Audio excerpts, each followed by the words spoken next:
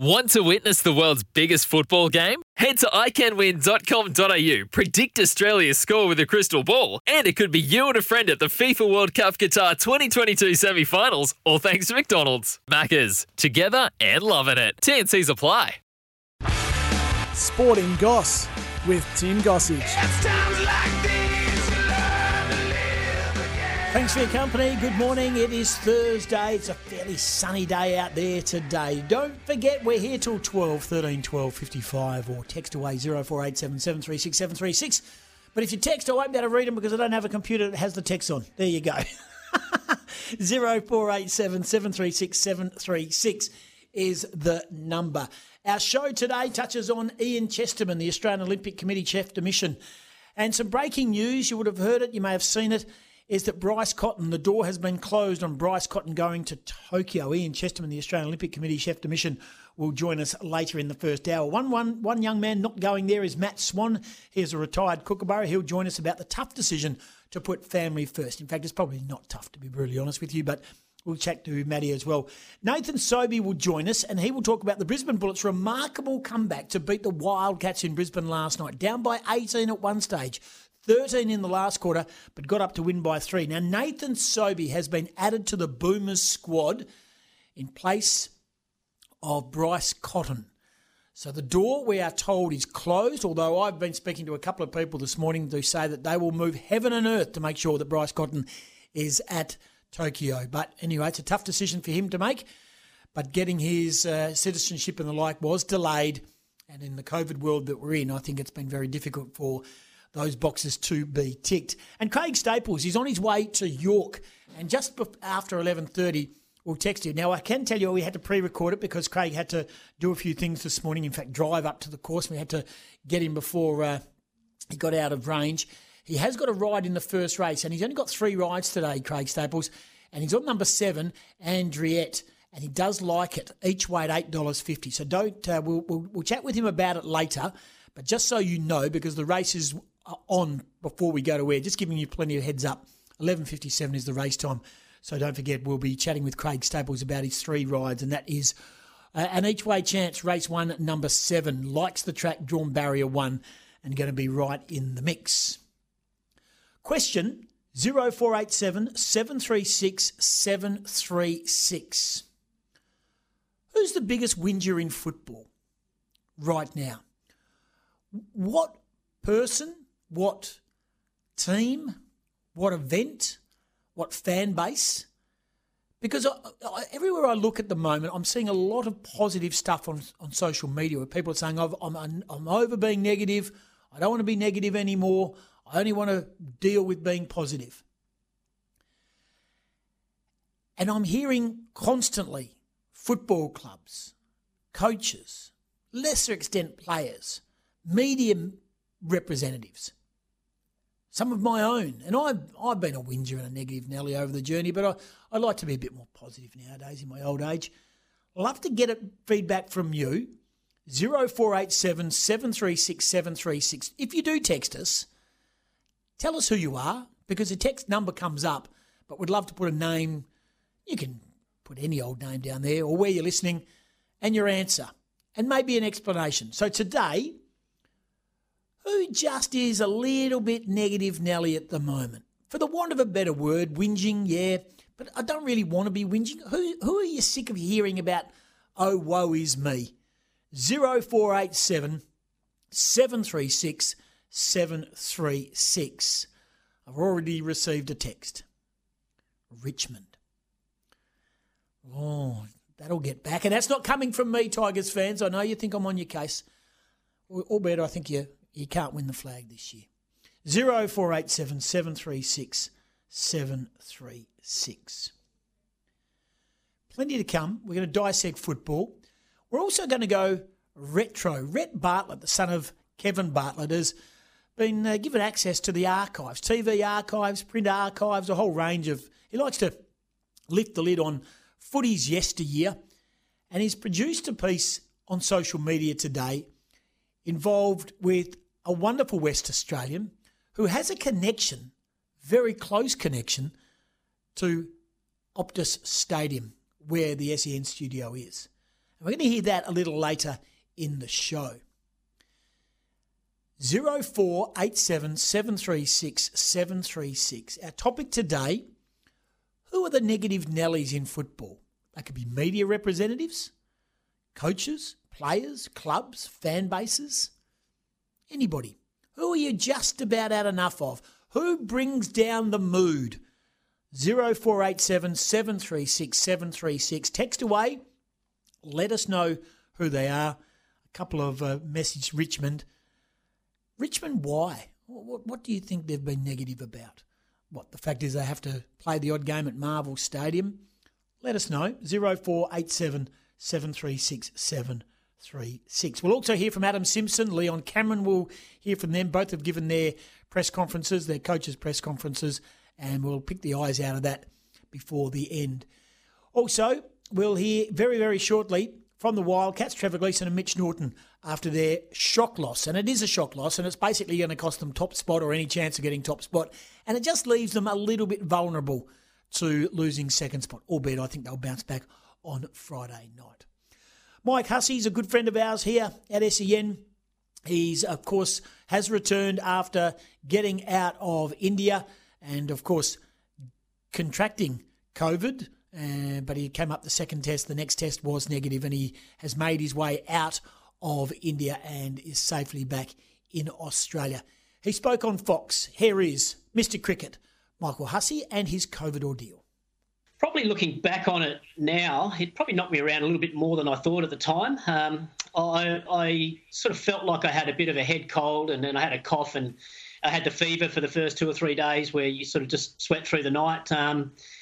But none of it was, I didn't feel like I was, had life-threatening symptoms or anything like that. I didn't feel as though I was going to have to be rushed to hospital. I wasn't short from breath or anything like that. So I didn't think the symptoms were too bad, but it certainly does knock you around a bit, and I'm still pretty tired, I guess, just sort of worn out from the whole episode. I had a couple of days in my hotel room in Delhi, where, to be honest, the COVID situation is really dire. It's horrible to see some of the footage on TV, and so my franchise, the Chennai Super Kings, were just a little bit concerned that if things went bad, maybe I wouldn't have access to the best possible sort of medical support. So they were pretty keen for me to get back down to Chennai. So I flew in like a little pod, like a body bag really, down to Chennai, and then moved into a quarantine hotel there, where I spent, I think it must have been, just under 2 weeks there. Obviously, just recovering from COVID, and the care was really good. They looked after me well, and then once I was pretty relieved once I got the negative test to then be able to try and organise some flights back out to get home to Australia. I must admit, the first sort of few weeks of the tournament, I felt very safe. We had an excellent bubble set up around sort of the team. And all the staff at the hotel were all living in, and they were all part of the bubble. Our travel to and from the games was all very, very slick, and we were very well protected. So I was actually feeling pretty good, despite the numbers of the cases going up, on the outside, pretty heavily. But then I guess once you start moving places, flying to Delhi, that's when the risk sort of goes up. And I don't exactly know where COVID was able to jump into our bubble or penetrate our bubble. But I think, it's probably riskier by travelling to different cities. I've had friends from other countries that have been trying to get home for over a year, and it is stressful for them as well. So we're very, I think as the players and the coaches involved in the tournament, we're very fortunate, and I think everyone should be really grateful that the BCCI in India, that they organised, that they were very good at organising things for all the players and staff to be able to get home and to get home safely. That was their number one priority once they called or postponed the tournament. So I think we were very grateful about that. But I know, in speaking with a lot of the guys, that they're very, very aware of how many Australians are trying to get back home and are frustrated, and are certainly desperate to get home. It's pretty stressful for everyone.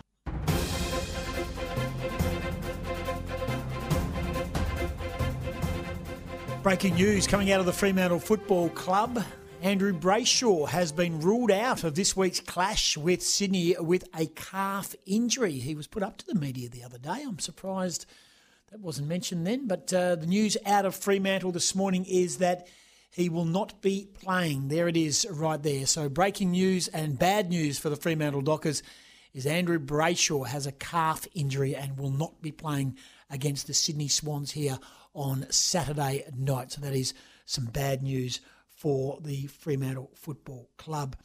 Just a reminder, coming up, Ian Chesterman is going to join us from the Australian Olympic Committee. He's the chef de mission. He's in Adelaide today as the team slowly assembles ahead of their departure to Tokyo as well. We're just under 2 months away. Matty Swan won't be going to Tokyo. He's the retiring Kookaburra. Nathan Sobey, the Brisbane Bullet star, has been called up to the Australian squad at the expense of Bryce Cotton, who has missed the deadline to be in the Australian Olympic team. And Craig Staples will be on the road to York for his rides up there. So keep tuned in to Sporting Goss. Still to come, we'll hear from Adam Simpson. We'll hear also from Leon Cameron from the GWS Giants. We'll get a breakaway and come back. Ian Chesterman is the chef de mission for the Australian Olympic team. He'll give us updated information, COVID, the team, selection, and what next for our Aussies who are heading to Japan in a couple of months' time. Don't forget, also text away 0487 736 736. Who are the whingers? Who are the negative Nellies that you've had enough of hearing over the last couple of weeks, months, days? Who do you want to just make smile a little bit in sport? The negative Nellies, the whingers, 0487 736 736. This is Sporting Goss.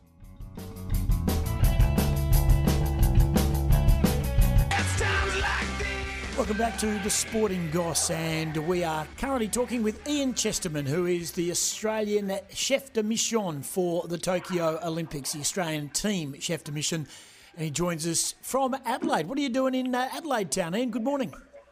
Yeah, g'day, Tim. I've got a great job at the moment, which is moving around the country and announcing all the team members for Tokyo. So we get to 111 today on our way to what we think will be around about 480. So lots to go, but it's a really nice moment to be able to see the athletes, congratulate them on making the team, and see the excitement in their eyes, because it's not long to go now. It very much is. Now, it is a strange time, of course, around the world, and I've read with interest and heard with interest you're confident, and those who are sort of going to Tokyo at this stage, the ones who are locked away and the ones that are intending to go, are still confident that it's going to go ahead.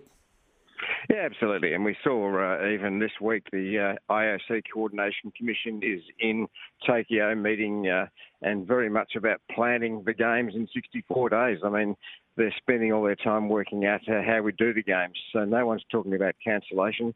Postponement's not an option, and the games are on, and that's absolutely the way we're working. So who does all the sort of due diligence for that? Are you relying on the Japanese, or have you got people on the ground over there in Tokyo? I mean, how does the information come back to the Australian Olympic team? I think we're well communicated with from the IOC. They're our primary source of information regarding what's happening in Japan, along with the organising committee. And what we're seeing, Tim, is a major commitment from the Japanese government, Tokyo government, the organising committee and the IOC to provide a safe environment for our athletes. And that's going to mean our movements are highly curtailed. It's going to mean we're tested every day. We're tested before we leave. We're tested on arrival. There's going to be it's a very different games, but we rely on the Japanese government, the Japanese authorities, the IOC to give us the all clear that there's safe and secure environment for our athletes, and then we get our athletes there. That's the AOC's job, is to get our athletes across to Japan safely. We'll have our own protocols in this country before we leave, and then bring everybody back home. Ian Chesterman, our guest on Sporting Goss here on SEN, Australian team chef de mission, as we count down to the Olympic Games, just a tick over 2 months to go. So how many of your athletes are vaccinated? I haven't got the exact numbers, but I'm hoping it's going to be very high into the 90%. We've still got a bit of a challenge in getting our international-based athletes vaccinated. So we rolled out the vaccine program last week, had a terrific roll-up for all the athletes here, and now we've just got to get the athletes who are based overseas covered as well. In some countries, that's a relatively easy job. So if you're coming out of the USA, they've indicated that they'll vaccinate athletes from any country over there before going to the Games. And then we're just working with our government and different National Olympic committees around the world to get the rest covered. So we're going to have a very, very high level of coverage. And the IOC said overnight that they're expecting across all countries that well over 80% of the athletes there will be vaccinated, which is terrific because it just gives everybody another level of comfort, and also is obviously terrific for the people of Japan, knowing that the people who are arriving into their country are also vaccinated. So is it not a prerequisite if you are not vaccinated, you can still compete? Absolutely, yeah. The IOC's made that clear the whole way along, that the vaccine is not compulsory, and in fact the Games are organised to run even without a vaccine. So, but it is an advantage that we get as many people as possible vaccinated, and I think that's, from the Australian point of view, it's also an advantage for when we return home because, as we know, most of our problems have come from quarantine arrangements, returning people from overseas, and so we want to be ensuring that we certainly are safe when we come back into this country for all our fellow countrymen. When's the final time that all these chosen sports and your final lineup for the Tokyo has to be named and sort of all pulled together? July 5 is our D-Day for naming the entire team, so we'll obviously be naming people across the coming weeks. I know next week we've got the women's water polo team in Noosa on Monday. I've got the Opals basketball team as well next week, so we'll be rolling them out, but everybody will be done by July 5, and then we're doing a special event on July 7 where we'll ask everybody to come together virtually and name our two flag bearers. So it's going to be a special moment for all those athletes named. Yeah, no doubt about that. And the Olympics, of course, start July 23.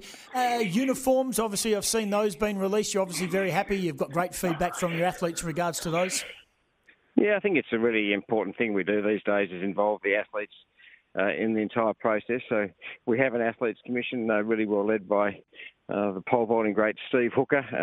So they've been involved along the way as well as other athletes. And so when we turn it out, we know that it's not something that, suits me as an old official, but actually works really well for the young and vibrant team that we have. Just coming up a little later on the show, I'm interviewing Matthew Swan, who's announced his retirement from hockey, which is strange timing for him, but of course it's a life decision for him. So what do you make of it? He's been a great servant for Australian sport. Yeah, he's been an amazing contributor to the Kookaburras over all the years. I've watched him play a few times and he's always so dynamic, so he'll be sorely missed by the team. And it's just one of those things that's happened, I suppose, with the postponement. He was a long career and ready to hang up his hockey stick at the end of July last year, August last year, and of course it's gone another year. Life's moved on for him, and now he finds himself in this juncture where he puts his family ahead of his hockey, and I take my hat off to him both for that decision, but also his amazing career. Ian, you've been around the Olympics setup for a long, long time. What's your overview in how this has all come about? I'm talking about COVID, I'm talking about delays, I'm talking about concern, I'm talking about the Japanese polls that suggest they shouldn't go ahead. You've been around a long time. Give us, the listener, and also those who are heading across there as part of the Australian team, the Ian Chesterman view on pulling together this wonderful moment for Australian sport and world sport. Yeah, I think it's really important, Jim, and then you've hit the nail on the head. It's a wonderful moment for Australian sport. It's a wonderful moment for Australian athletes. And no one can say that it hasn't been a really difficult 15 months for athletes. And some of the cycling team we're recognising today were actually named in March last year before the whole Games were postponed. Now, these athletes have worked incredibly hard, so many of them across the whole lifetime. But even if you look at the Olympic cycle, the last 4 years and now the last 5 years. So our job at the AOC is to, reward them for all that effort, to make sure that we do get the Games off, to make sure that they get their moment in the sun that they've worked so hard to achieve. And we know the Australian population, loves seeing our athletes take on the world's best.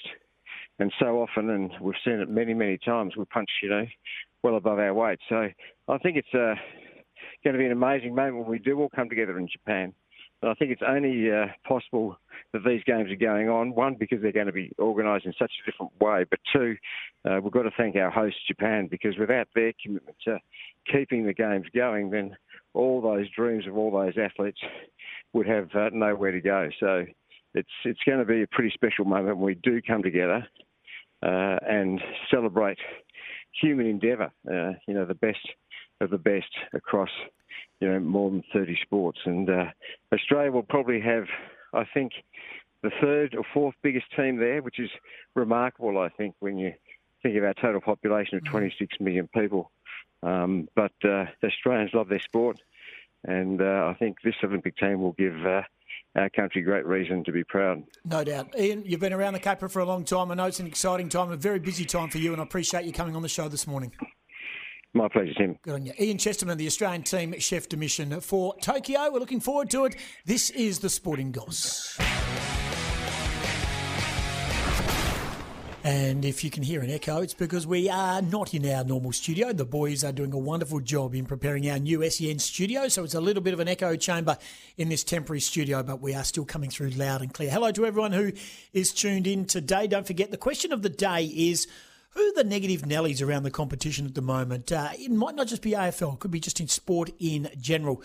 0487 736 736 or give us a call 13 12 55. 0487 736 736. Wes on the Twitter, because we put it out on our SNWA Twitter page, hashtag Sporting Goss. I'm asking who are the biggest whingers in sport. 13 12 55 or 0487 736 736. Wes, thank you. Melbourne MCC area. They whinge and they don't understand the rules. Anthony Leach. Leachy, he's a Melbourne boy. Perth, crowds. Hashtag Wildcats and Eagles. And Brad Brown. Hello, Brad, listening here in Perth. Richmond and 95% of their supporters. Mick Jeffrey on Twitter. Footy fans continually blaming umpiring or injuries for their team's failures. And Chris, he's texted. Thank you, Chris. Biggest whinger in sport, Jose Mourinho. And Alex, who's our button operator, who does a great job keeping us on air in between a few brain farts. He said, hey, I'm an NCC member. Ha ha. Some things don't surprise me in the world. Yeah, that's right. Some things don't surprise me. Confirmation from Adam Simpson, and we'll hear from him very, very shortly. But Adam Simpson has confirmed Elliot Yeo is playing this week. He will be playing minutes this week for the Waffle Eagles. And if you are a Waffle fan, of course, make sure you listen to SENWA for the commentary. I'll let you know what that game is shortly. But if you are an Eagles fan and you want to see Elliot Yeo's return, limited minutes, they are playing East Perth at Leederville Oval on Saturday. If you can't make it, then you can watch the Eagles live stream on Facebook, YouTube and through the website. So if you are an Eagles fan and want to see Elliot Yeo do his thing on his return, you can get onto the socials of the West Coast Eagles. Coming up, Matt Swan's going to join us, retiring Kookaburra, and we'll hear plenty more about football, including the coach of the West Coast Eagles, Adam Simpson, in full, and also the GWS Giants coach, Leon Cameron. News is next. Hope you're enjoying the show on this Thursday, wherever you're listening, right around this great state of ours. This is Sporting Goss.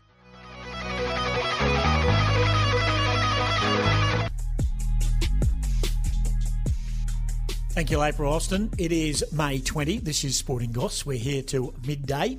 Plenty more coming up. Just repeating the news. Andrew Brayshaw, calf injury, won't be playing against the Sydney Swans. And Elliot Yeo will return for the West Coast Eagles in the Waffle, taking on... When was the last time Elliot Yeo played Waffle? Anyway, we'll check that out for you before the day's out. And our question of the day, and we're trying not to be negative. I'm actually trying to put a lighthearted spin on it. I think the Mower Man has got it right. 0487 736 736. Dockers fans are the biggest whingers because they don't understand football and the rules of the game, with a bit of a crying emoji, Mower Man. He's a good lawnmower man. He's a very, very good lawnmower man. And he's a SEN tragic. He listens to everything that moves on SEN, and he's a big part of the Sporting Goss families. But mow away, great man. I could be a lawnmower man. I love mowing the lawn because it's my haven.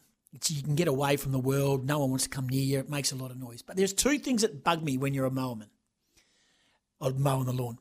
Is when you mow over dog poo, right, and it smears it into the ground in the long grass. I know. It's a shit of a job. And the other one is you have to change the thread on the whippersnipper, and I can't do that. And if you're doing it against a brick wall, you go through a lot of the time. It would be the pet hate. But anyway, the mower man does it without whinging. Dockers fans are the biggest whingers, he says, because they don't understand football and the rules of the game. Dan on the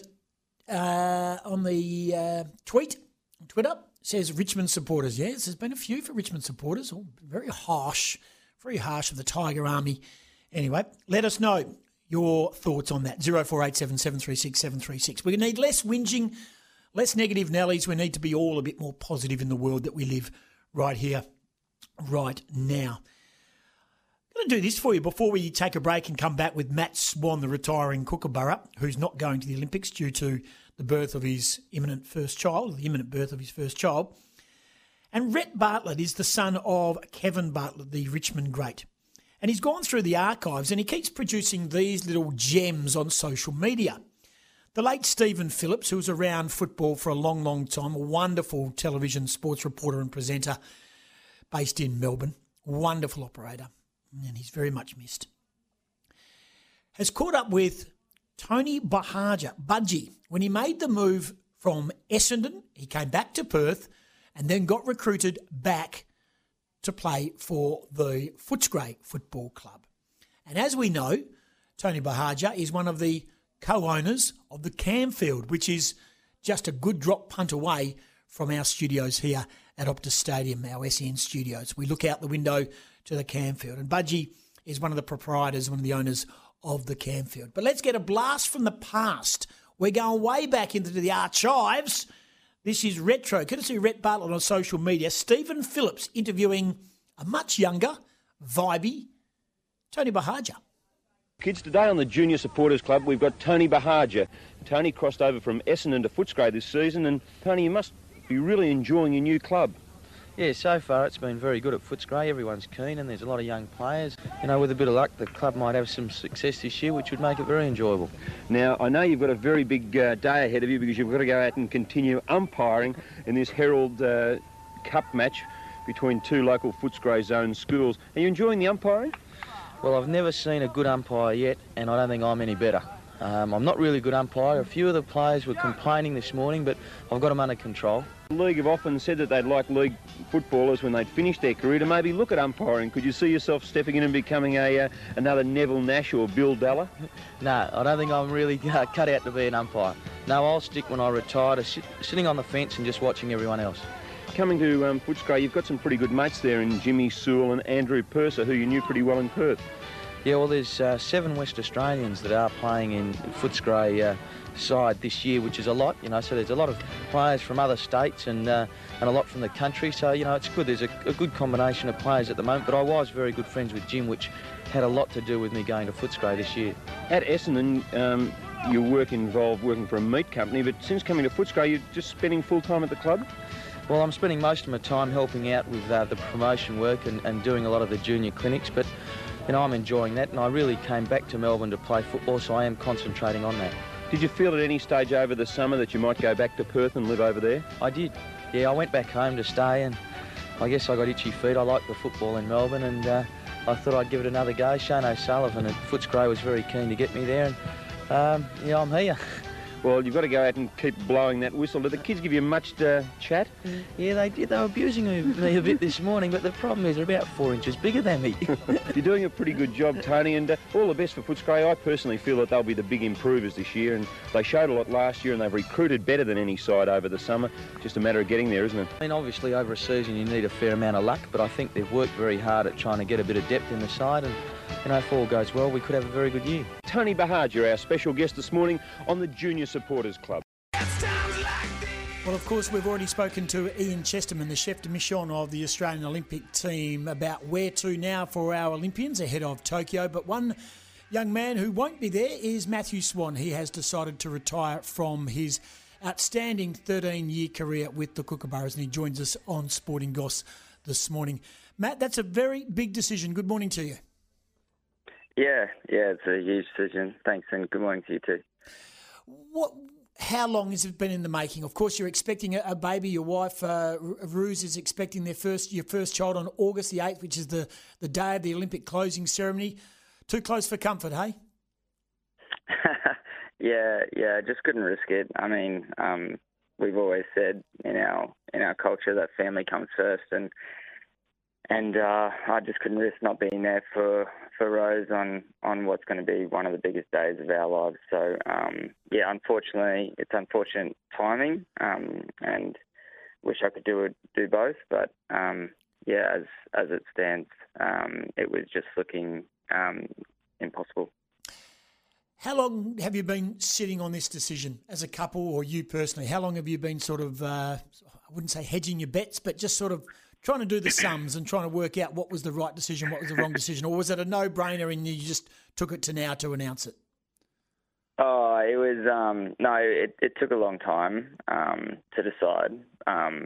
Rose and I have, she's been supporting me the whole way through my career, and especially the last 4 to 5 years have been particularly difficult, just with the changing landscape of getting older and everything that comes with that, and adding on the postponement of last year's Olympics. So she knew how much it meant to me, and all my friends and families knew that as well. So it was a difficult decision, and it wasn't made overnight, that's for sure. But I just had to make that call in the end. We're chatting with Matthew Swan, who Kookaburra Dynamo, who has announced his hockey retirement after a 13-year career, and he won't be going to Tokyo. Did you sort of speak to any of your teammates, past and present, about the whole process? Blokes may have been in similar situations over the journey. Yeah. I spoke with a number of past players and current players, and with the coaching staff, and with family and friends, and with friends and colleagues and stuff like that. And it was, I grabbed as much advice as I possibly could. Once the decision was made, everybody was fully supportive, and all the parents that have been there and played, they've commended me on my decision, and said that this is one of the best things that'll happen in your life. So, you can sleep easy knowing that you've made the right decision on that behalf. You trained with the rest of the Kookaburras squad for the final time. Was it announced as a collective to the group, or did word just permeate through? It was announced as a collective to the group. Obviously, a couple of teammates who I've played with for over 10 years have probably got the inside word a little bit earlier, but it was announced on a specific date by Colin. What was that, emotional? Yeah, definitely. It's been very emotional. The last yesterday was very emotional, and when it was announced to the group, it was very emotional and difficult to talk about it. So hopefully that'll ease over a while, and hopefully the guys will go to Tokyo and win gold, and it'll be all smiles. So how's the process go for you now? Are you a good watcher? Will you try and watch them all the time? Will you be sending messages of support or messages of advice to some of the players, or will you critically analysing their performance? I mean, how does Matty Swan go now in retirement, you old bugger? I'll definitely be critically analysing the game. I think being at this level, you just do it inherently. But during tournaments or anything like that, I would never send pieces of advice. I think that's overstepping the mark as a past player. It's their job to do now, and they can critically analyse. And as an elite sports person, no one's more critical on themselves than themselves. So it'll be all support and cheering from my end. Where are they at? Are they gold medal quality when you've been amongst them? I know you're biased because it's all part of you and it's in your DNA, but is the situation, do you think they're, and it's very hard to gauge, isn't it, on the world scale right now because you're not playing against international opponents in the lead up to it. It's going to be all very raw, but do you feel like the group on training form and in intra-clubs and the like, that they're in a good space? Yeah, definitely. I am biased, but I still believe that we're one of the best teams in the world, and we have a really, really good shot at winning it. The teams are very much injury-free at the moment, and everybody's looking fit, and intensity around training and inter-squad matches is very high. So it's great to see, and I believe the guys are in a good space to really take it to the world's best. Matthew Swan, our guest on Sporting Goss, the retiring Kookaburra head of the games. We spoke to Ian Chesterman, as I mentioned, the chef de mission a bit earlier in the show. And I asked him about the vibe inside the Australian team for those who are already going and those that are still to be selected but likely to go. In regards to the COVID world we live in, aside of you expecting your first child and the timing and of all of that and possible 2 weeks quarantine, were you just hell-bent on getting there, that COVID, and would you have been comfortable playing in Japan even though we are still in this pandemic? Yeah, yeah. I guess everybody had their own thoughts around it, and probably about 2 months ago it was still very difficult for the guys to really I guess believe that the games were going ahead. But since we've spoken to the chef de mission a number of times, and he's comforted us, and the vaccination process that's in place, the guys are looking very, very very keen to get over there, and it's very much one direction, and it's very much tunnel vision at the moment. So all the white noise that's going along at the moment with media and hearsay, or they say, that's not bothering us. So it's good to see. What do you do now, Swanee? Do you go back and live in far north Queensland? What's home now for you, and as soon to be a young, first-time dad? Well, we're going to be travelling back to Queensland, to Mackay, to have the bub and be surrounded by family support for that initial period. But home at the moment is Perth. Been here for near on 13 years, so built a life here with Rose, and although it's a little bit too far away from North Queensland for my liking, but it's also very far away from Rose's family, which is in Holland. So kind of made our own little hub here. And what's life going to be like for you after? What are you going to do? What's your vocation? What are you going to do now that hockey sort of gets put on the back burner? Are you going to play club hockey? Are you still going to roll around and do that sort of stuff? Yeah, I'd say so. Yeah, I mean, I'm still fit enough to be doing that stuff, and I don't want to stop playing sport. I think it's just so much fun. So yeah, I'll definitely be putting the shin pads on and lacing up and getting out there and staying as fit as possible while I still can. And I might have a few more red wines and every now and then, which will be nice, but which I wouldn't been able to do before. But I'm going to thoroughly enjoy the retirement and look to continue on my professional career in the accounting world. An accountant. There you go. Nice work. Now, just to let you know, just an insider, we had TJ Wickham in the studio a couple of weeks ago. He came in and sat down. He's a different cat. He doesn't get out of first gear, does he? TJ, he's a very, very funny guy. He's a really good guy to have around the group as well. He's always getting everybody up and about, and he's a quality chat. He certainly is. He certainly is. Hey, mate, congratulations. I think the bald-headed Matthew Swan has been a part of the menu of Australian hockey for some time, and it's going to be missed over there in Tokyo. But great that you're keeping Perth as home, and I'm sure people will be looking forward to seeing you run around in the local league as well.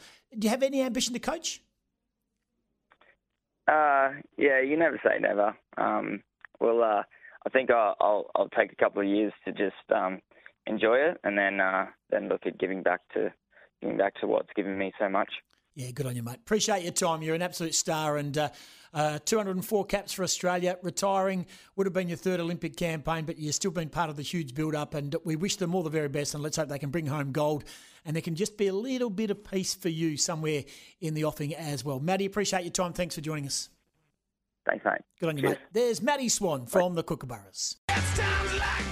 Out of the 11 o'clock news, we will be hearing from Adam Simpson, the coach of the West Coast Eagles, just confirming the news earlier today. Elliot Yeo will return for the West Coast Eagles, playing for the Waffle Eagles against East Perth. If you're heading that way on Saturday, watch him make his long-awaited comeback. And also, we will be hearing more from the Fremantle Football Club on the news that Andrew Brayshaw has a calf injury and won't be playing against the Sydney Swans here on Saturday night. Plenty to get through, still to come after 11 o'clock. Nathan Sobey, he was a thorn in the side of the Perth Wildcats last night. The Wildcats led by 18 at one stage and were home and hosed and still with an eye on top spot, but they lost. And I know people who turned off when they were 13 points in front with about 4 minutes to go and found out that the Wildcats had actually been beaten in the end. A great comeback by the Brisbane Bullets. They keep their season alive. The Wildcats are in transit back to Perth. They're back at RAC Arena tomorrow night. Also, the news that Nathan Sobey, as we'll be chatting with him, has been added to the Boomers squad for the Tokyo Olympics. He was initially overlooked. Now, he'd probably be a long shot to make the final cut, but he does come in at the expense of Bryce Cotton, who's missed the cut-off with his citizenship and naturalisation papers, unfortunately for him. So the news is that the door has closed on Bryce Cotton playing for the Boomers at the Olympics, but Nathan Sobey, the Brisbane Bullet star, has been called up. And get your pen and paper ready, because after 11 o'clock we'll be chatting with Craig Staples. He's in transit to York. He's got a ride in the first race, and he's got 3 rides today, and they're all sneaky each-way chances as well. And if you've been following Gostradamus on socials and or here on SEN and the Sporting Goss, you'd be in front. You'd be having a little wager here and there, but always gamble responsibly. 0487 736 736, the question of the day today. Who are the whingers that you want to stop whinging, and who are the negative Nellies? Let us know. 0487 736 736. Richmond supporters. Damien Hardwick is copping his whack, and Eddie Maguire and David Koch and the prison bar stoush. People have just had enough. News is next. I'm back with Adam Simpson. Your texts, your tweets, and your calls. This is Sporting Goss. Welcome back in the second hour of the show. Still to come, Nathan Sobey, who was the thorn in the Wildcat side last night for the Brisbane Bullets. But he's also now jumped into the spot that's been left vacant by the fact is that Bryce Cotton has missed the cut-off for the Olympic Games. All that hard, heavy lifting to get him there, all the breaking down the barriers, but unfortunately all the paperwork has not been done in time. And jockey Craig Staples will also join us. And we've got a big show tomorrow on Gilly and Goss between 6 and 8. We can confirm to you that Justin Longmuir, the Fremantle Dockers coach, will be joining Gilly and myself on the show tomorrow. We'll also be checking in with a player from both the GWS Giants, who take on the West Coast Eagles, and the Sydney Swans will also be represented on our show. So players from the Giants and the Swans, Justin Longmuir. And can I go with it now, Chris? Can I break the news for the Friday forum? Can I break that news? Producer Special K out there. I can confirm that after 7 o'clock, here it is, Adam Gilchrist one-on-one Kathy Freeman. That's right, the Friday focus. Yeah, he hasn't let us down. I doubted him. I shouldn't have doubted the keeper in any way, shape or form. But what about this for a lineup that he's produced? Daniel Ricciardo, Ash Barty, Gary Ablett Jr., Mick Fanning, Mark Leishman, wow, and now Kathy Freeman. Kate Campbell last week. Unbelievable. So tomorrow on the show, thank you, Bart. Gilly and Goss tomorrow. This is the half hour that I get shunted out of the studio, and Gilly just waxes lyrical with the biggest names of sport. Now, Kathy Freeman, I can assure you, does not do a lot of media and doesn't do long interviews, but Adam Gilchrist has secured her for tomorrow's show. Be listening. Tomorrow, Swans, Giants, Justin Longmuir, and also Kathy Freeman. And in between all that, some quality, high-quality stuff. And are we still allowed to do a Friday funny? Am I still allowed to tell a joke or two? Yeah, there it is. There's confirmation, the old boom tish. And you know what? I am a very, very funny man. Adam Simpson, he can be a funny man at times. Here's 4 minutes of his best. He spoke to the media today with the breaking news that Elliot Yeo will be playing for the West Coast Eagles WAFL on Saturday. Here's the coach of the West Coast Eagles, Adam Simpson. Yeah, he's a small chance, but he's more unlikely than likely. So we need to work through that. Just got a little knock when he was, I think he had a kick and someone smothered the ball. So yeah, we're just investigating a little bit further on that one. So unfortunately, he hasn't had a good run this year, Gov. So we'll make a decision on that later on today. The type of thing that could keep him out for more than one? And that's what we've got to find out. Yeah, it sort of crept up on us a little bit. So what started as just a bit of a niggle, we've got to investigate a bit more. So I reckon we'll get clarity this afternoon. Is that a training injury or a game? No, it was in the game. So he played out the game. So that's why the concern wasn't as great as perhaps what it is now. So we'll look how that trends this afternoon. Oscar, we also had a second look at the brace. Oh yeah.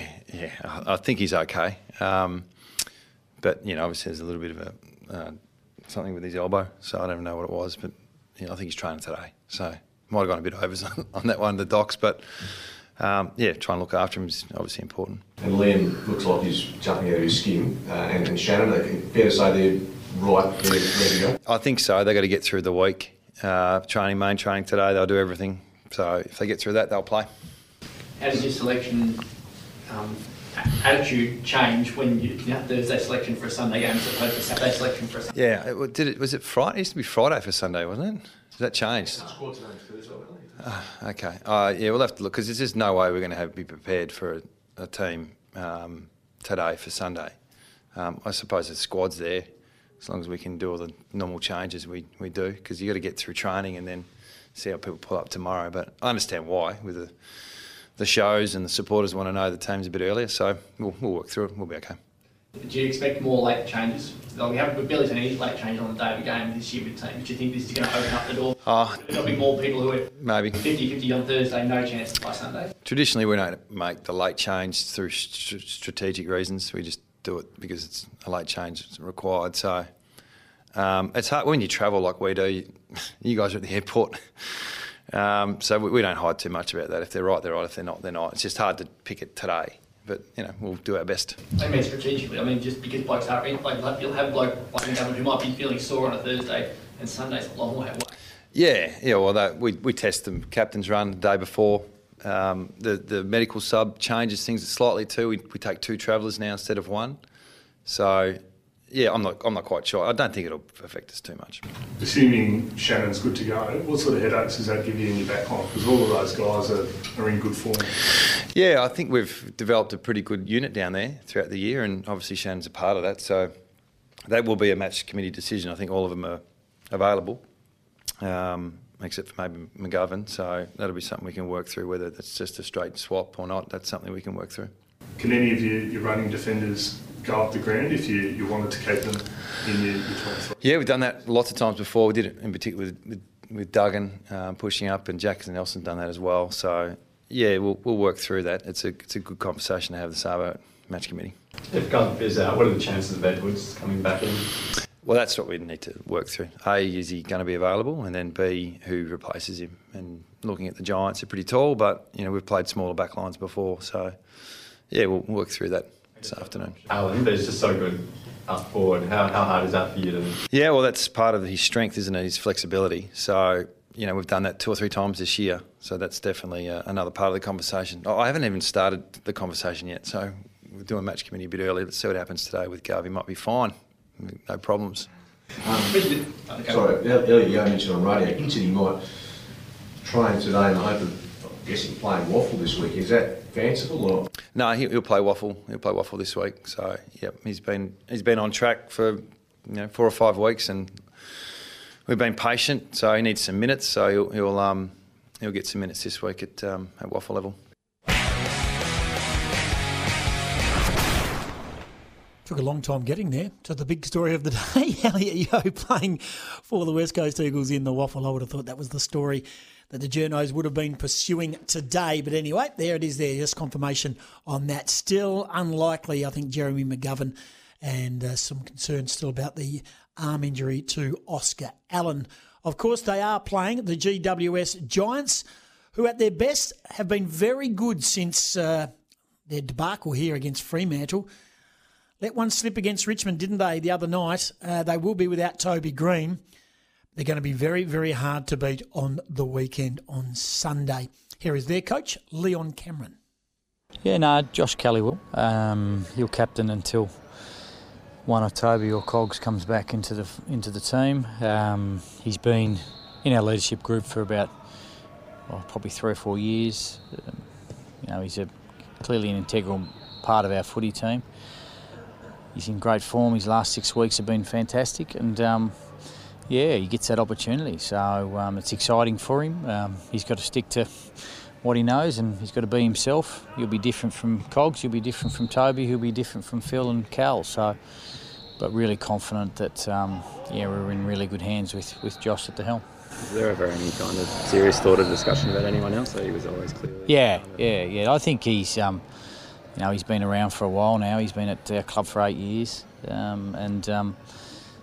played a lot of good footy, and he's an integral part, as I said, and it was a bit of a no-brainer for us. And his leadership has got better and better every year. I mean, with young fellas that come into a footy club, sometimes they take a little while to express their thoughts and knowledge about the game and pass on all that to players and have that courage to speak up in front of everyone. But his last 3 or 4 years has been outstanding, and we're looking forward to it. So who made that decision? Does that come down to you or the leadership group, or how is that decided? No, I think it was just a really simple decision that happened, during the week, and myself clearly will have a lot of say in that, but it's sort of like it was right in front of us, and so even when we went with Toby a few weeks ago, Josh was discussed heavily as well. Toby clearly is the vice captain, but Josh was discussed heavily as well, and that's the sort of confidence that we have in him. So, as I said, it's a no-brainer. The good thing about having opportunities like this is that people can grow and develop, and you can't get that off the field. You've got to be able to get that on the field in these sort of moments. Jacob Hopper's in our leadership group for the first time this year, playing some great footy, but equally needs to make sure that he adds that leadership component to his game every time he runs out. Tim Taranto. So, it's a great opportunity for a young group. And the player that he's replacing, Toby Green, how's he travelling after what happened on the weekend? Yeah, disappointing. Like everyone, you absorb injuries. Disappointing to lose him.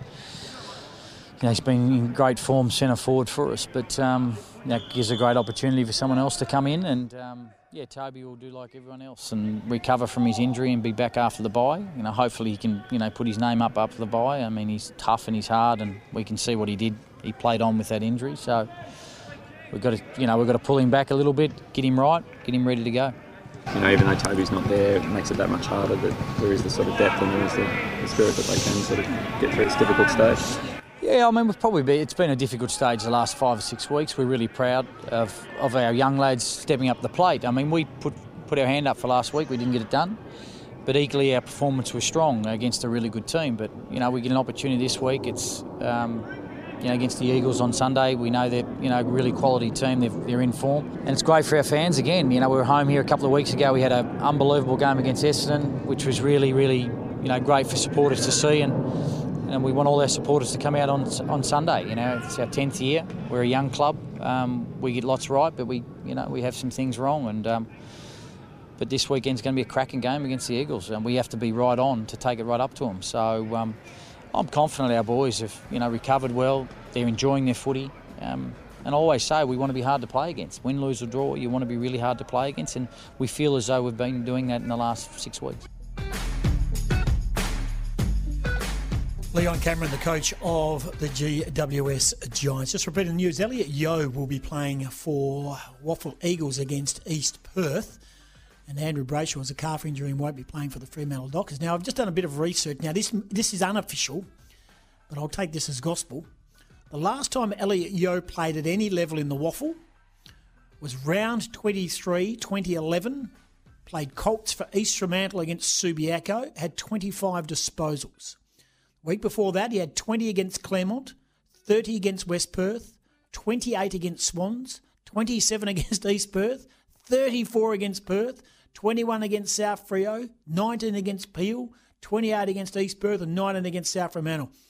He could play a bit at the Colts level, and that's probably why he ended up being picked by the Brisbane Lions and he's found his way back to the West Coast Eagles. We'll get a breakaway. We'll come back. Not too far away, we'll be chatting with Nathan Sobey from the Brisbane Bullets, called up to the Australian Boomers squad for the Olympic Games preparation in Tokyo. He was disappointed he got overlooked the first place, but now he gets his chance. The door is opened on the news that Bryce Cotton has missed the cut-off time for his citizenship and deep paperwork to go through. And still to come, Craig Staples, get your pen and paper ready. All roads lead to York today. The beautiful picturesque track at the Mount Bakewell, the base of Mount Bakewell up there in York. First race goes just before 12 o'clock. A breakaway. This is Sporting Goss. Welcome back. The Warriors in the NBA, of course, 55-42 over the Lakers. Steph Curry knocking down a buzzer beater. This is how it played out. It was the second quarter, just before halftime. Either are they. Curry, step back three. Bang! At the buzzer. Steph Curry from downtown. Doing a job, 55-42 at halftime against the Lakers. Well, last night, 18 points up. 13 points up, I think, in the last quarter. Could you believe it if you turned over or went and walked the dog that the Perth Wildcats got beaten by the Brisbane Bullets? But hats off to the Bullets. They just never gave up the ghost and eventually caused the upset 91-88. And Nathan Sobey was a big part of that. He played 37 big minutes, 12 points, 5 rebounds, 4 assists, and was a chief playmaker in the win last night. And he's been kind enough to join us on the Sporting Goss here on SEN. Nathan, congratulations, mate. It came out of left field last night, I think, for Wildcats fans. They could not believe it and probably still can't. Yeah, I mean, we were lucky enough to come away with the win, and it was a good team effort and grind out by the boys to stick with it and come up with some stops in the second half to come away with the win. It was just a game where you always felt Brisbane were in it. I mean, I know that they got on a roll, and then as I mentioned, they got 18 points in front of the Wildcats, and then you got it down below to single digits, and then they got you again on a couple of turnovers and got out to 12 and 13. And even in that last quarter, they looked like they were doing enough. In particular, when Steindl hit that three from deep in the corner to get his tally to 25 points, you felt then the game was gone.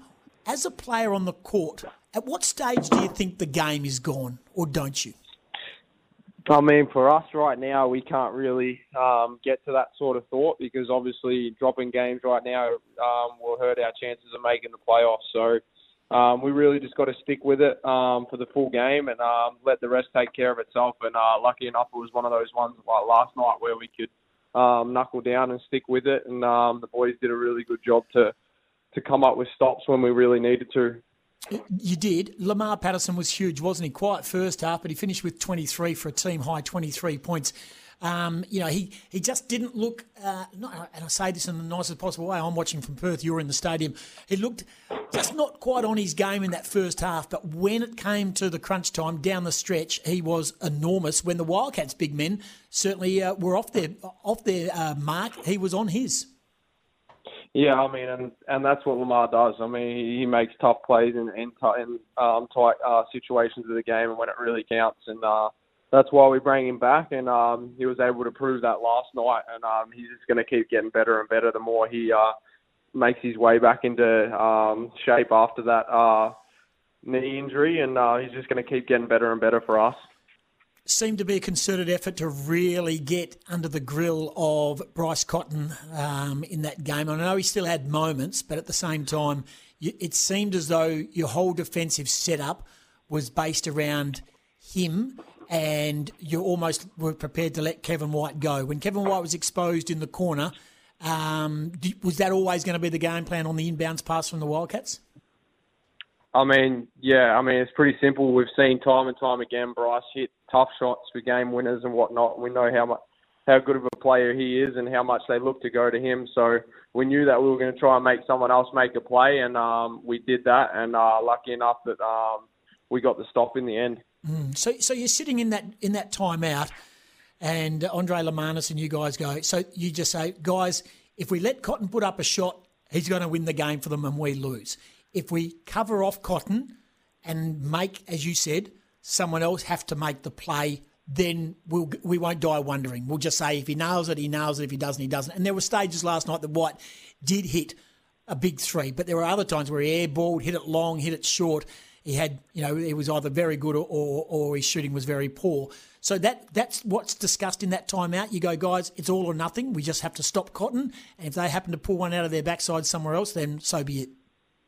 Yeah, exactly. I mean, like I said, you've seen it time and time again when you give him Bryce any sort of space, he's capable of knocking down those shots. So you know that you're going with your numbers and trying to make someone else make a play, and that's what our game plan was for that last night for sure. It was good to watch. It was really good to watch, and it was a highly emotional game. Mate, you just in stunning form. When you come away from a game like that, are you completely mentally drained, probably more so than physical? Not really. I mean, we were pretty happy that we could come away and, like we said, just grinded our way to slowly claw it back and give ourselves a chance to win. And that's always a good sign, especially with the position we're in. It just shows that if we never give up and continue to work as a group, that we have a good chance of winning games. Nathan Sobey, our guest from the Brisbane Bullets, after last night's 91-88 win over the Perth Wildcats to keep their playoff chances alive, your finals chances alive. Are you already in finals mode? Is that how you're approaching every game? Yeah, I mean, we don't have any other options. I mean, we lose games, we're not going to make it. So we sort of have to start going in with that mindset that we just keep ticking them over and try and string some wins together. But we just got to take it one at a time. And last night was a good start for us. Huge, absolutely huge. Mate, you've achieved double figures in all 29 games this year, and you've been rewarded. Where were you when you got the phone call, the text, the email, the tap on the shoulder that you were still in the mix for the Olympic Games and been picked now and given the call up into the 24-man Boomer squad?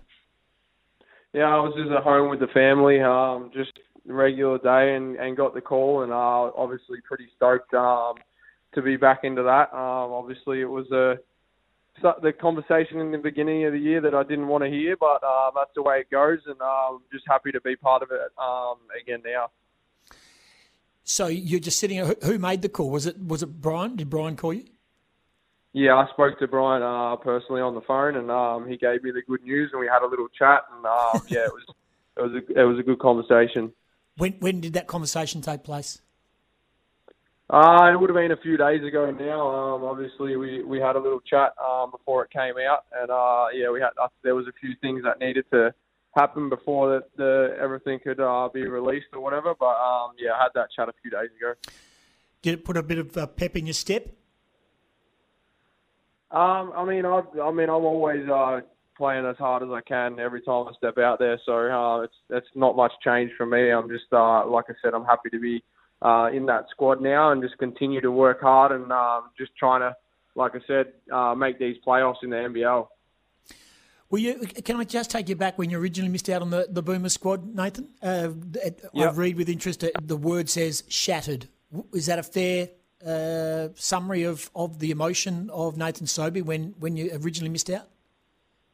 Yeah, absolutely. I mean, it's never the conversation you want to hear that you weren't picked for something that you want to be involved in, and it definitely hurt a little bit. But I just put it in the back of the head and sort of moved forward and continued to try and work hard and let the rest take care of itself.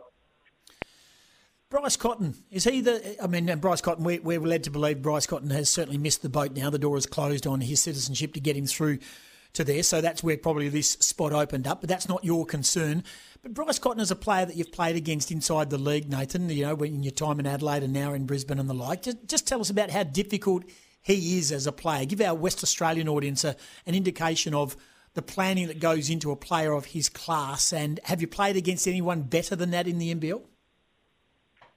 I mean, I've got a lot of respect for Bryce. Obviously, continues to get it done year in, year out, every game. Obviously, leads that group from the front, and they're winners. I mean, they get it done when it matters. And yeah, I mean, I've got a lot of respect for him and the way he goes about it. And yeah, I mean, I'm not sure if I've played against anyone in the NBL that's got it done as regular as he has, and when it matters the most.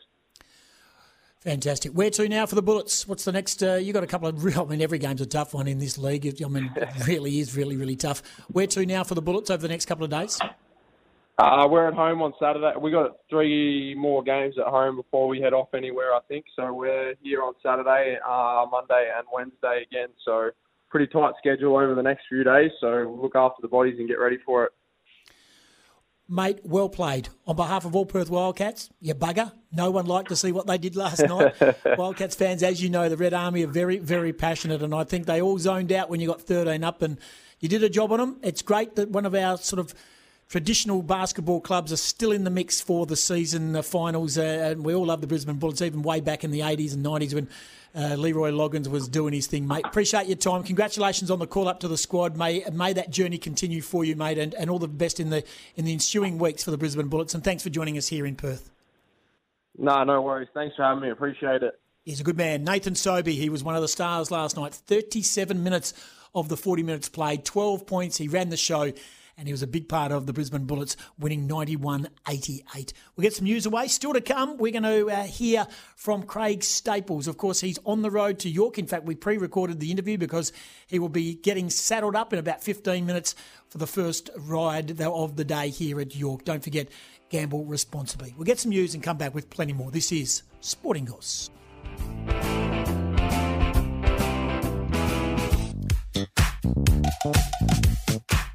Only 64 days to go, and we have had a big Olympic flavour on the show today. Ian Chesterman, the Australian Olympic Committee chef de mission, telling us about the process in those 64 days, about vaccinations, team selection, getting there, how it's going to unveil and unfold in Tokyo.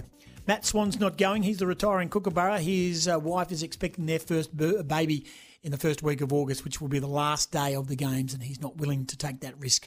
So he's announced his retirement from international hockey, but will reside here in Perth. The former Queensland guys as well, well, he's always a Queenslander, but he now resides here and has for the last 13 years. Nathan Sobey, as you just heard just a brief moment ago, the Brisbane Bullets star starred last night for the Bullets over the Wildcats and is still in the contention for Tokyo. He's been reinstated into the Boomers' 24-man squad. A couple more tweets coming through about the question of the day. Of course, who are the whingers and the negative Nellies in the world of sport, in particular footy? Kane Corns, Foles. He says Kane Corns is a whinger. Bit of a negative Nelly. Oh, that'll get back, Cornsy. And Wade says Brad Scott and Damien Hardwick surely make the list. And most Eagles supporters after a loss, and I am an Eagles supporter, said Wade. Thanks for your input. Text away, whingers and negative Nellies. Who would you like to see? Just back it off a little bit. 0487 736 736. On SA Breakfast this morning, of course, with Kane and Hazy, David King had this to say, of course, part of the SEN and Fox Footy crew, had this to say about the current state of play down at the Fremantle Football Club. Fremantle, for me, was supposed to have the big year. This was the year that, Brayshaw and Chera and these guys, Sarong, were going to take more responsibility of that midfield, and David Mundy and Nathan Pfeiffer are going to be able to play lesser roles. That hasn't eventuated. If Pfeiffer and Mundy don't impact, they don't win. On the road, they've been abysmal. Okay, there you go. Short and sharp. Short and sharp there from David King. Very solid in his comments. He's a very good analyst of the game. On Waitley this morning, Malcolm Blight always provides great fodder for the media. Love his honesty. And he had this to say about goal-kicking yips. And as we mentioned, Nat Fyfe suffering from goal-kicking yips, and plenty of other players are too. But Fyfe's certainly the name that keeps jumping off the page. I think Paddy Cripps is another. But this is what Malcolm Blight had to say about goal-kicking yips with Waitley this morning. Tony Lockett kicked 16 goals straight in a game. Mm-hmm. I think in front of goals, because he didn't travel as far as some others, he was as good a kicker I'd ever seen in a game. Beautiful. His technique, but beautiful, and ran straight at the middle of the goals. I looked it up, actually. He had 4 games where he kicked 7 points. Yeah. So he's kicked 4 goals 7, 5 goals 7, 6 goals 7, and 7 goals 7. So I don't care who you are. Sometimes you're going to do it, but there are some simplistic things you can do to run straight at the goals.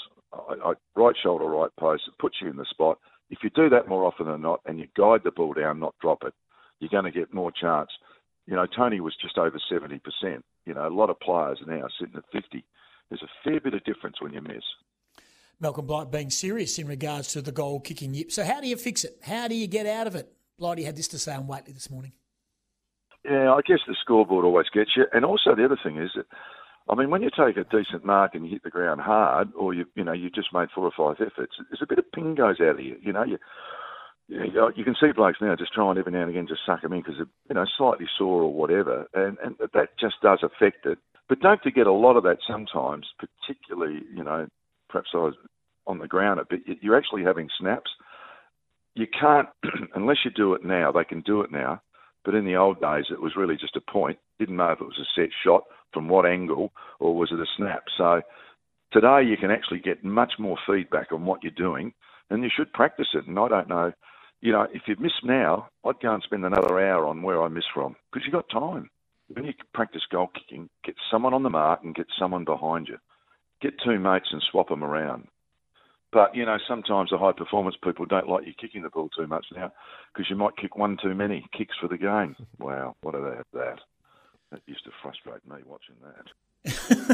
Malcolm Blight on Waitley this morning. We're going to break away, come back, get your pen and paper ready, because Craig Staples is about to ride his first horse today at York just before midday, so we'll get him on. But I can tell you that he does like the horse he's riding in the first race. We'll get a breakaway. We'll come back straight away. We'll be chatting with Craig Staples, and, of course, always gamble responsibly. This is Thursday's edition of Sporting Goss.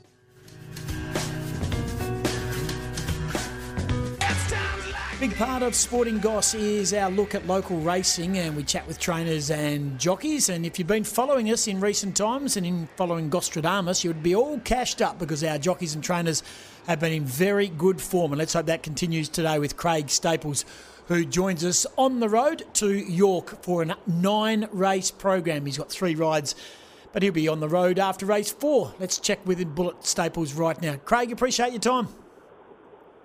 Morning, Goss. What does York bring to you, mate? What's the York track like? A lot of people know it's a little picturesque track there with Mount Bakewell in the background. Has it changed a lot over the journey? For sure, yeah. It used to be a really downhill track, and they had some issues with safety and horses slipping, and they did a lot of work to it, and now it's a really safe track that the jockeys enjoy going to. Horses that race around York, this seems to me as one of those tracks that horses that have been around the track and have handled the track are normally the ones that punters should follow. Oh, absolutely. It's definitely horses for courses, and York is a specialty course. It is still quite downhill, very tight. The straight is short, and you don't see many flying home. So, like you said, horses for courses, something that can corner well. They get around that corner, they're normally home. Okay, so let's lay that down on the first race. There's an odds-on favourite in the race called Ashinka View, which has got good form around Pinjarra and some nice runs at Ascot. But you're on a horse called Andrietti for Paul Jordan. Drawn Barrier 1, has had 3 starts at the track and has been placed twice. This looks like all the ducks are lined up nicely for a bold showing today. Yeah, look, the horse, we changed some gear on it last start, and we've put a tongue tie on it last start, and it just didn't react too well to it. And we've done a gear change to take that off, and hopefully we go back to the form first up, where it ran a really good second. And like you said, Barrier 1 at York is really nice. I think it'll help it a lot. Hopefully it can show some speed, and it should be hard to beat. I know Alan's horse, Kennedy, that is. It does look like it's got good form, but let's hope it doesn't handle the track, and mine does. Another one you're on, of course, is a very well-travelled galloper. Of always the Brian Rogers camp travel well. I know a lot of their horses are currently up north for the Northwest season, but Tactical Ploy is down here. You haven't drawn a good alley at all, and fair to say this horse is stepping around at the track for the very first time. Does it give you a feel that York might be a suitable course for it? Look, I'm not sure yet. I wrote it first up or second up here, and I sat it back. I didn't like it. And then next start, I elected to go forward and run a much better race. And then in town the other day, Prentice claimed off it when I was suspended, and I ran a fantastic race. It went early. I did a lot of work early, and then he attacked on it from the half mile. And the horse only just got tired the last bit, so I think I'll probably ride it positive again. And how it handles the track, I don't know. You just don't know until they get there. But I think it'll be there if I can show some speed. Yes, this is the horse that I think, as you mentioned, it was absolutely just got very, very tired late. I think this is the horse that young Jet Stanley got time on, didn't he? Was it got a bit wobbly? Didn't keep it straight late. Correct. Yeah. Correct. Yeah. That's correct. He just got a little bit tired going to the line, and he moved in on Ryan Hill, and I think he actually lost the protest in that race. Yes. Fifth versus fourth, I think. Absolutely. So going to be hard to beat on that run, but as you say, it could be a simple factor of getting around the York circuit. But we'll keep an eye on that one. Tactical Ploy in race 3. And your last ride for the day, and they're very much each way opportunities today for you, is a horse that has been around for a long, long time, Reaction. A horse that Jason Whiting has been riding for the lot of the time, but you did ride it a couple of starts ago at Narrogin. Yeah, and I find Narrogin very similar to York. I find, it's a small, tight track, and I think often horses that do well at Narrogin do well at York. The trainer's Des he's quite funny. He says the horse has got a nickname. I forget the nickname, but it doesn't try that hard. But I got a lot out of it last start, so he's hoping that I can do the same and try and get that one better placing, get up to a win today. Yeah, he's had 60 starts, Reaction. He's only a 6-year-old. I feel like he's been around. It feels like he does a fair bit of racing, I think. I think this has been a pretty long campaign. 60 starts for 2 wins, 21 placings. But having a look at his form at York, he's had 10 starts at the track for 7 placings. Yeah, so he's a professional place getter, but hopefully I can do one better today, Tim. And that's it for you. You head home. I am very lucky. Actually, my form's pretty good at York. I was hoping for some more rides first day back from suspension, but 3 will do me, and hopefully I can get some success with just the few rides I got. And where do you go? Anywhere on the weekend? No, very quiet for me. I think I've been forgotten about a little bit. Been suspended for a couple of weeks, and I might as well keep being suspended because I'm not going anywhere. In my role, I do more talking than I do riding these days, Tim. Yeah, well, I don't know about that. You're an outstanding jockey, and as you mentioned, you have been in some pretty good form. But suspension does do that to jockeys in Perth, doesn't it? I've spoken to a couple of jockeys. They just said, look, even Mitchell Pateman, he said, all of a sudden you're not on the scene for a couple of weeks, and it really does take the wind out of your sails, especially if you're riding in good form. For sure, and there's so many good apprentices and riders in Perth at the moment, and if you get replaced for a week, sometimes that's it. That horse is gone, and unfortunately, that's the way it works these days. Is you don't ride a lot of work. There's not a lot of loyalty to keep you on. If someone else does well on it, and especially a young apprentice who can claim and ride well, they'll stay on it. Well, I reckon you might have a pretty good day today. If you were to tell our punters who are listening to Sporting Goss right now and following on Gostradamus on the Twitter, which is the one? I think they're all each way chances. Which of the one are you driving to York right now with feeling reasonably confident? I say they're all each way, but the one that's got the form on the track will be the one in the first. For Paul Jordan, it's been around there. Storm Barrier 1. A lot of things, ticks a lot of boxes for me. Could set up a whole good day for you, mate. Appreciate your time. You're always available to chat with myself, and you're a wonderful spokesman for the industry here in WA, and also in your role as president of the Jockeys Association. Thanks for joining us. Travel safe, ride safe, and we will hopefully knock up a couple of winners up there today. Great. Always a pleasure. Thanks, Tim. Good on you, mate. Craig Staples, one of the nice guys of our industry. This is Sporting Goss. And just to give you an idea, that horse that he's riding in the first race, which goes in 7 minutes, is number 7, Andretti, and it is currently $8.50 on fixed odds. Magic Millions Weanling sale is taking place. This is how you spend $1 million. This is the live audio of the bidding at the Magic Millions sale, and what $1 million buys you. Yes! 900,000. 900,000. Yeah.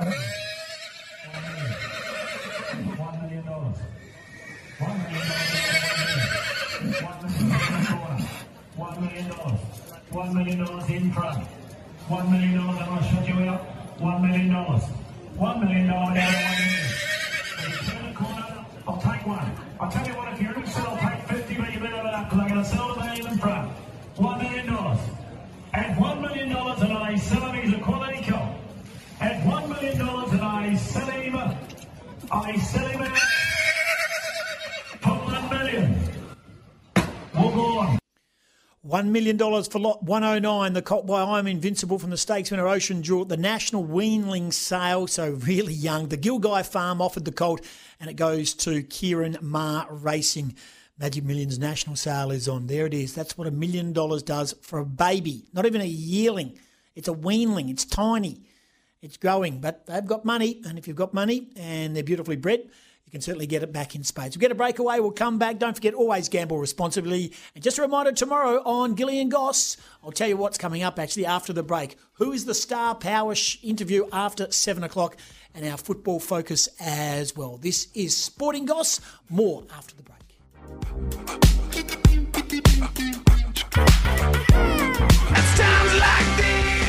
Thanks for your company. We're almost out of time on this Thursday edition. Okay, all right.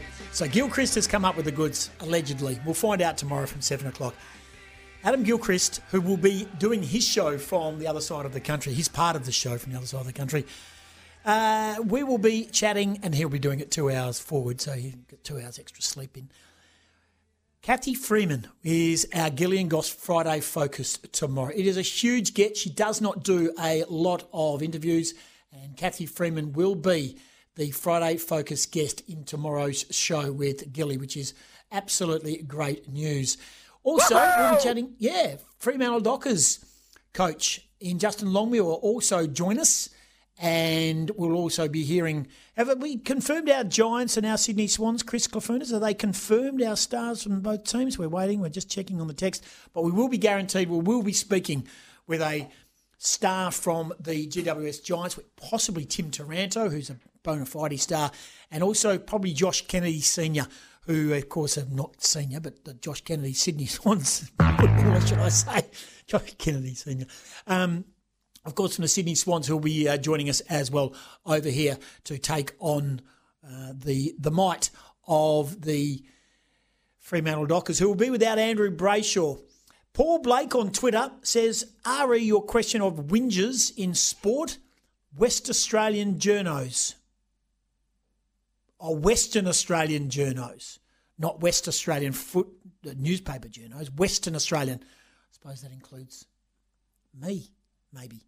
I'm not sure about that. But anyway, hey, we opened yourselves up and people just march right on in. So tomorrow on Gillian Goss between 6 and 8, Kathy Freeman will be our feature guest, our Friday focus. Also Justin Longmuir, Tim Taranto confirmed, and it's 99.9% recurring that we will also have Josh Kennedy from the Sydney Swans. Been a huge show, been a very, very big show. I want to hear, let's have a listen to this. This is Footy Classified. Paul Roos disagreeing with Damien Hardwick. We'll get this away quickly in regards to a number of footy issues, but this is what Roosy had to say last night on Channel 9's Footy Classified. I just don't understand that philosophy. I mean, obviously Damien's a fantastic coach, but I'm trying to picture in my mind how he's seeing the game, because we teach the players, under nines, go and win the football. And what we see at the moment, Ross, is the pressure is so immediate. I'm not sure if you don't have prior opportunity, there'd be 100 free kicks a game. The Tigers are the best pressure team in the comp. So if you're Damien, you want no prior because they're going to stick them before anyone else. Yeah, I don't know how you can get rid of the ball, Lloyd, if you don't have time to... I understand what he's talking about conceptually, but the pressure is so immediate. I can see just players standing back. And that's where players are smart. I think what happened, I think they get coached. When you coach an AFL team and you make a point, we need to do whatever it is, they'll go over the top on it and it'll be emphasised and they'll run with it. I think what happens to the coaching department, they make a point and the umpires are like players being coached. They overemphasise it. So I think we'll see a natural regression back to the mean and it'll be balanced out this week. But your point's right. That's where it came in, because people are starting to dwell. Yeah. You want blokes going for the ball. Yeah. You want girls going for the ball. I think just pay the obvious free kicks, Ed. It's the obvious ones that are getting missed. Yep. Thanks for your company. This has been Sporting Goss. Catch you tomorrow with Gillian Goss from 6 o'clock. It's Tyre Power's Big Footy Final Sale. To kick things off, you can get the power to buy 3 and get 1 free on selected Toyo passenger car and SUV tyres. Tyre Power's Big Footy Final Sale can't last. Visit tyrepower.com.au now.